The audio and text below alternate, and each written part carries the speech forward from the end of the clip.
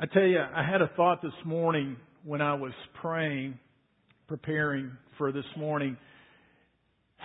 And I thought about this. I thought about the devastation that so many of these people are facing. And, you know, it's interesting where Jesus taught in the Sermon on the Mount, He says, the storms are going to determine what you build on. In other words, if somebody builds on sandy soil, the storm's going to come and they're going to be, their hope is not going to be there.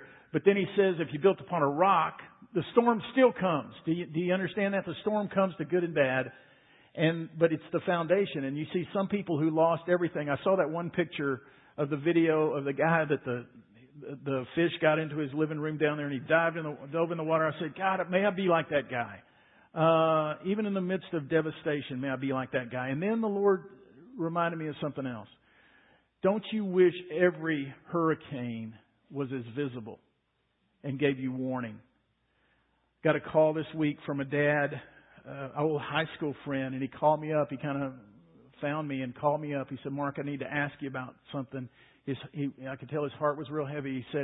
He said his son, 30 years old, had just informed him that he was choosing an alternate lifestyle of homosexuality. And this dad, all of a sudden, is just calling me up. A hurricane. Pastor friend of mine, his wife decided she doesn't want to be married anymore. Hurricane. Cancer calls and cancer treatments and other things that happen. Hurricanes. You know, you don't have them on your daytimer. I mean, it just comes and you wish it was visible. You wish that somebody would tell you out in the gulf of your heart, there's coming a hurricane that's about to rock your world. But it doesn't work that way. It just happens. Death happens. Cancer happens. Broken relationships happen. And some of you are probably in this room and you're going through that very thing. You're thinking, Mark, I wish it was my house. Because it's not my house, it's my home. There's a difference. I wish it was my house, Mark, but it's my body. It's given up. I wish it was my house, but Mark, it's a relationship or whatever it may be. And I would say, venture to say, there's hurricanes going on in this room today. And you wish somebody would come to your heart and give you some hope. And that's difficult. I mean, we're going to be mucking out houses. We're going to be doing all that. But how do you deal with your heart that's got a hurricane in it? Here's my prayer, because I also thought about this. You remember Jesus was going through a crowded village. And as He's going through this crowded village, the crowd is all around Him. And there's this feeble woman who's been hemorrhaging all her life. She comes and she reaches out and touches Jesus' garment, and she's completely healed. And Jesus turns in the midst of all this crowd and says, "Who touched me?" And the disciples said, "Listen, look at all this crowd, Jesus. I have a feeling they were kind of mocking Him. Do you really? Everybody's touching you." And He said, "No, somebody touched me." And this woman steps forward, and the Lord just gently tells her that you have been made whole. You are whole. And I think the encouraging word for that today is this. Some of you are in this crowd and you're thinking, does Jesus even know what I am going through? And I want you to know He does. He's waiting for you a little bit to touch His garment, but He is ready for you. And so, is it going to go away? You know, is my husband going to come back? Is my wife going to come back? Is there going to be freedom? Is there going to be deliverance? Is there these things going to happen? I don't know. But I just know that God wants to touch and bring wholeness where you're hurting so bad. And that's what I pray today. I want you to turn with me to 1 John just a minute. I'm going to abbreviate the message so you don't have to worry. But in 1 John chapter 5, we've been working through 1 John. And I want to just share with you some things today that I think are very vital. And like I say, they'll be brief, but they'll be to the point. I want to read 1 John chapter 5, verses 1 through 12. And this is what it says. Everyone who believes that Jesus is the Christ is born of God. And everyone who loves the Father loves His child as well. This is how we know that we love the children of God, by loving God and carrying out His commands. In fact, this is love for God, to keep His commands. And His commands are not burdensome, for everyone born of God overcomes the world. This is the victory that has overcome the world, even our faith. Who is it that overcomes the world? Only the one who believes that Jesus is the Son of God. This is the one who came by water and blood, Jesus Christ. He did not come by water only, but by water and blood. And it is the Spirit who testifies, because the Spirit is the truth. For there are three that testify, the Spirit, the water, and the blood, and the three are in agreement. We accept human testimony, but God's testimony is greater, because it is the testimony of God which He has given about His Son. Whoever believes in the Son of God accepts this testimony. Whoever does not believe God has made Him out to be a liar, because they have not believed the testimony God has given about His Son. And this is the testimony. God has given us eternal life, and this life is in His Son. Whoever has the Son has life. Whoever does not have the Son of God does not have life. Have you ever doubted your salvation? Have you ever doubted that you're really a follower of Christ? Oh, you did everything they told you to do. You walked that aisle, you were baptized, you went to Sunday school, you went to whatever. But yet there was always this nagging inside of you that says, I really don't know if I know.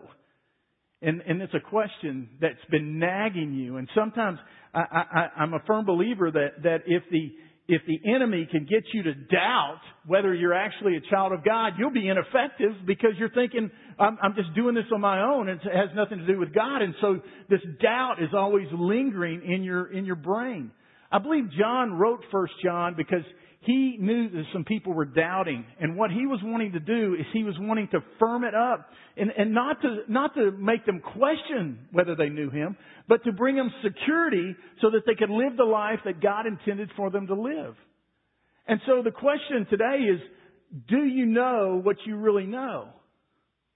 Or what do you know that you know? And that's the question that sometimes is gnawing, because until that question is settled in your spirit, you will be ineffective. Oh, you'll do some good things. You'll continue to come to church. You'll continue to do, but there will always be this nagging thing that if Christ were to return, I don't know if I'd go. I don't know if I'm truly saved. I don't know the answers to those questions. In this passage today, I believe John is wanting to deal with that. And so the way I'm going to look at it is I'm going to ask you three questions that I think are very important. The first question is this, is what have you done with Jesus? What have you done with Jesus? Not what you've done with church, not what you've done. I mean, what have you done with Jesus? Because right from the very beginning in verse 1, everyone who believes is born of God. Call it a new creation, call it born again, call it whatever you want. But what do you really believe about Jesus? And then John goes into this talk about the blood and the water and all this kind of thing, and that kind of throws us off on what is he really saying there. It's kind of symbolic talk that when you look at the water, it could refer to baptism. It could refer to birth, with the amniotic fluid. It could refer to the part of the temple worship was the laver, which was the cleansing of water. It could have meant any of those things. But what it really boils into is that it looks like the humanity of Jesus. He was fully man. He was fully man. This is who Jesus came. He came to enter into these earth suits just like us, go through exactly what we went through. He was fully man. But then it talks about the blood, and the blood probably is a little more understanding for us because we think about the cross, we think about the sacrifice, we think about the giving of Himself for mankind and what He did, which shows us the divine side of Him. So what John is saying is this, he's saying, listen, it's not one thing just to have the human side of Jesus, but you must accept the divine part of Him, which mean He is Lord. See, everybody wants to accept the fact, oh, Jesus was a good example. Oh, Jesus was a good teacher. Oh, Jesus, He was a religious leader.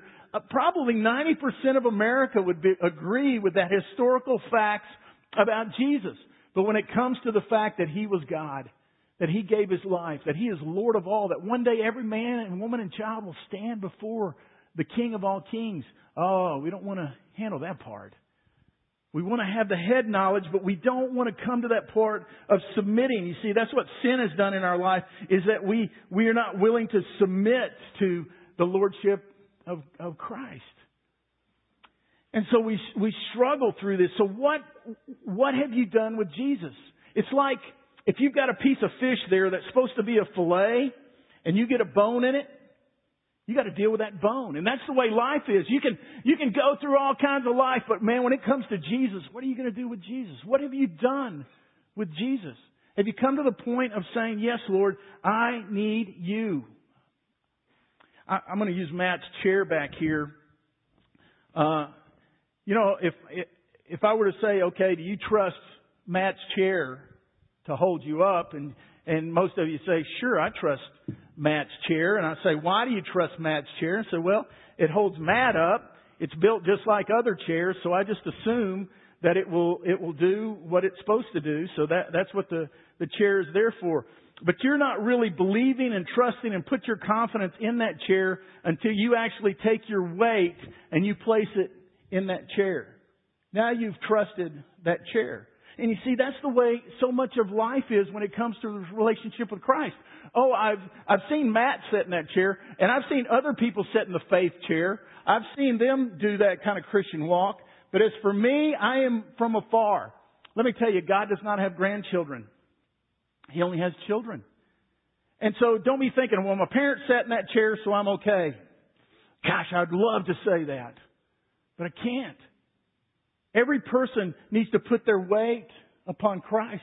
You put your faith and your trust in Him. Let me tell you what keeps so many people in our country away from Christ. You know what the God of our country is? It's moral deism. Now somebody will say it's wealth, it's affluence and that kind of stuff. It's actually moral deism. And here's what moral deism is. My good deeds outweigh my bad deeds, so God has to take me. That's what our country believes.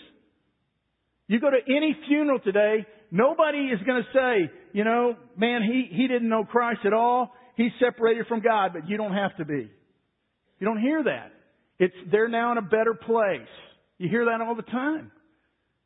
But that's a scheme of moral deism. It's like, if my good deeds outweigh my bad deeds. And here's the deal. Your bad deeds, you can always find somebody that you're better than. And so you justify your own actions.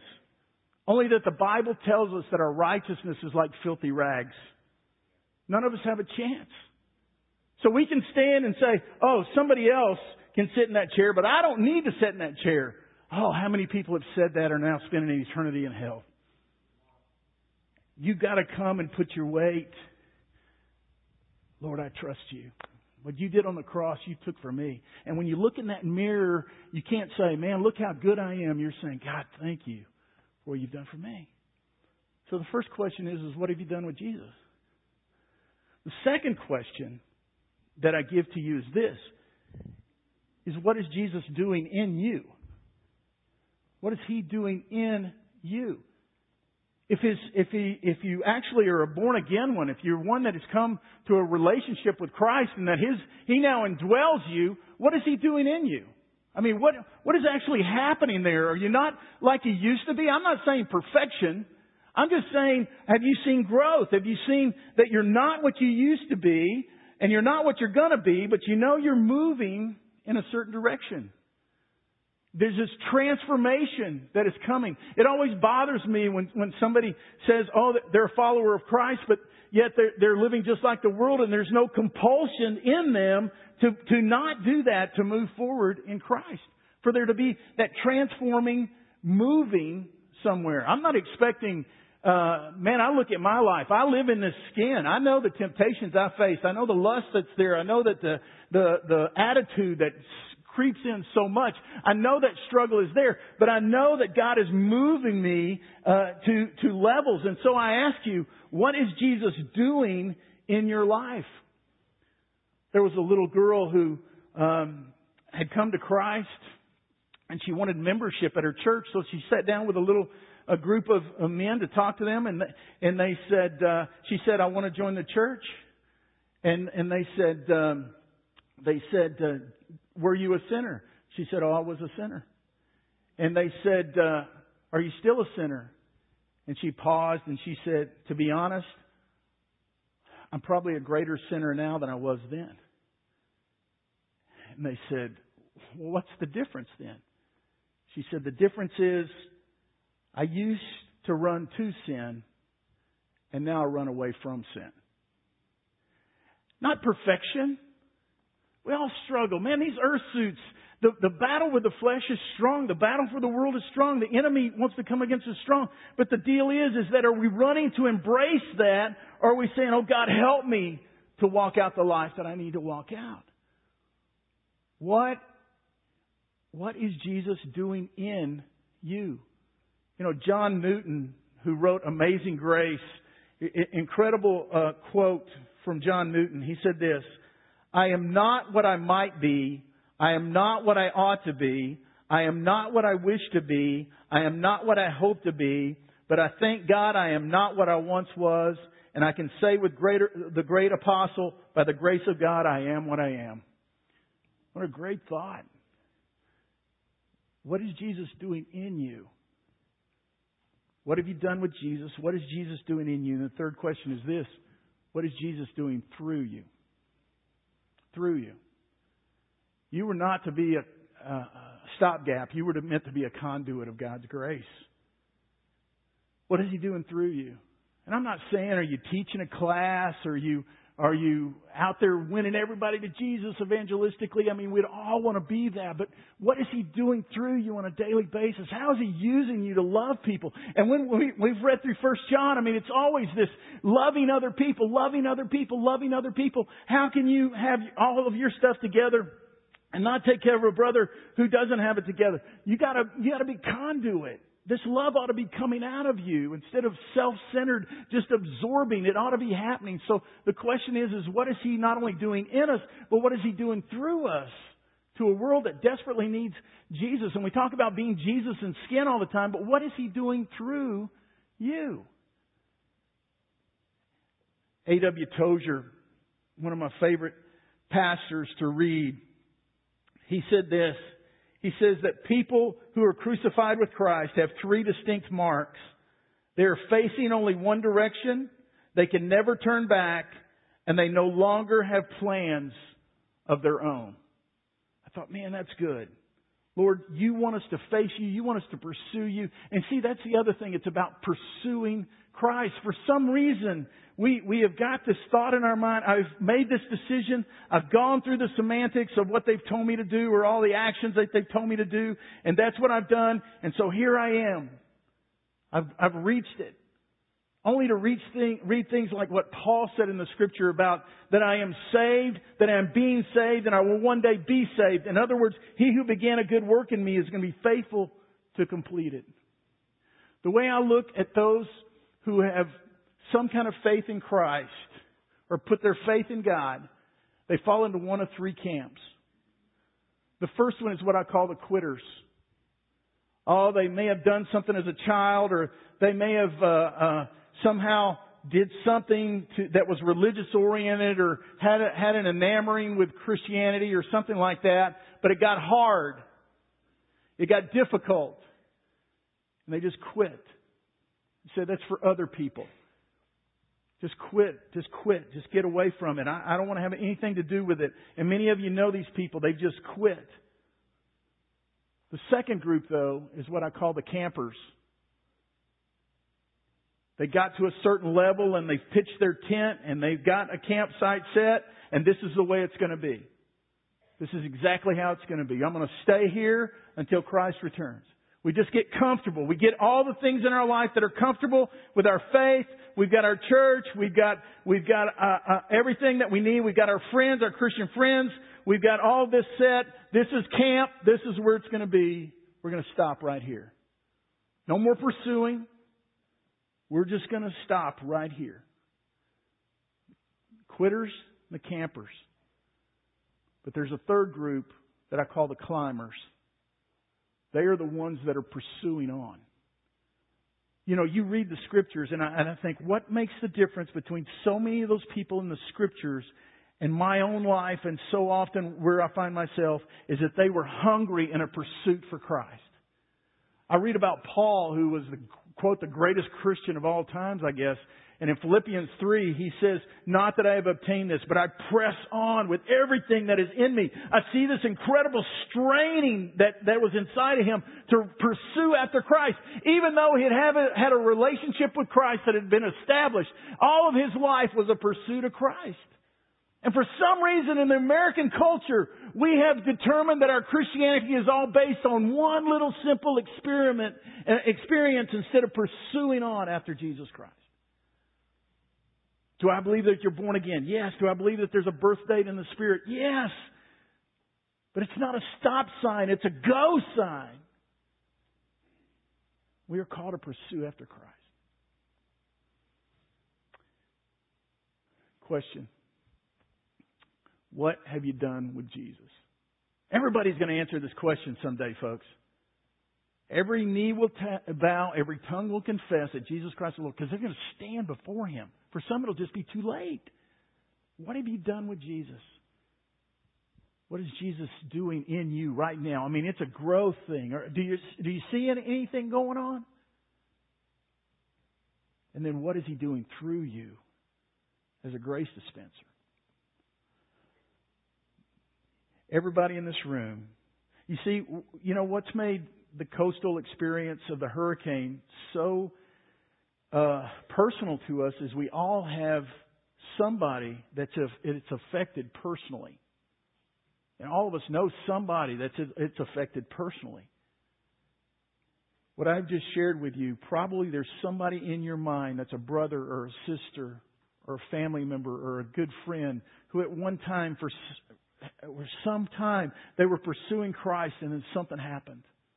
They fell off the map spiritually. And your heart's got to break for that. I want you to bow with me just a moment if you would. And just close your eyes and just kind of settle in just a moment. I ask you this to your heart just once again. What have you done with Jesus? Have you come to the point of surrender, literally surrender to Him? Lord Jesus, what you did on the cross, I am broken. I need forgiveness. I need your life. I need you. Have you allowed that to be your prayer? Surrendering the ownership of your life from you, from a darkness to the true light of life. What have you done with Jesus? And then, what is He doing in you? Are you starting to see things? I mean, is there something inside of you where His Holy Spirit is kind of nudging you to right living? Just like I said a while ago, righteousness exalts a nation. Is there something in you that just seems to push you to right living? And when the flesh seems to creep up, there's something inside of you that gnaws and said, you know, that's not my desire for you. What's He doing in you? And then what's He doing through you? How's He using you to love your husband, love your wife, love your kids, love your neighbors, love your co-workers, love fellow students, love the unlovely? How's He using you?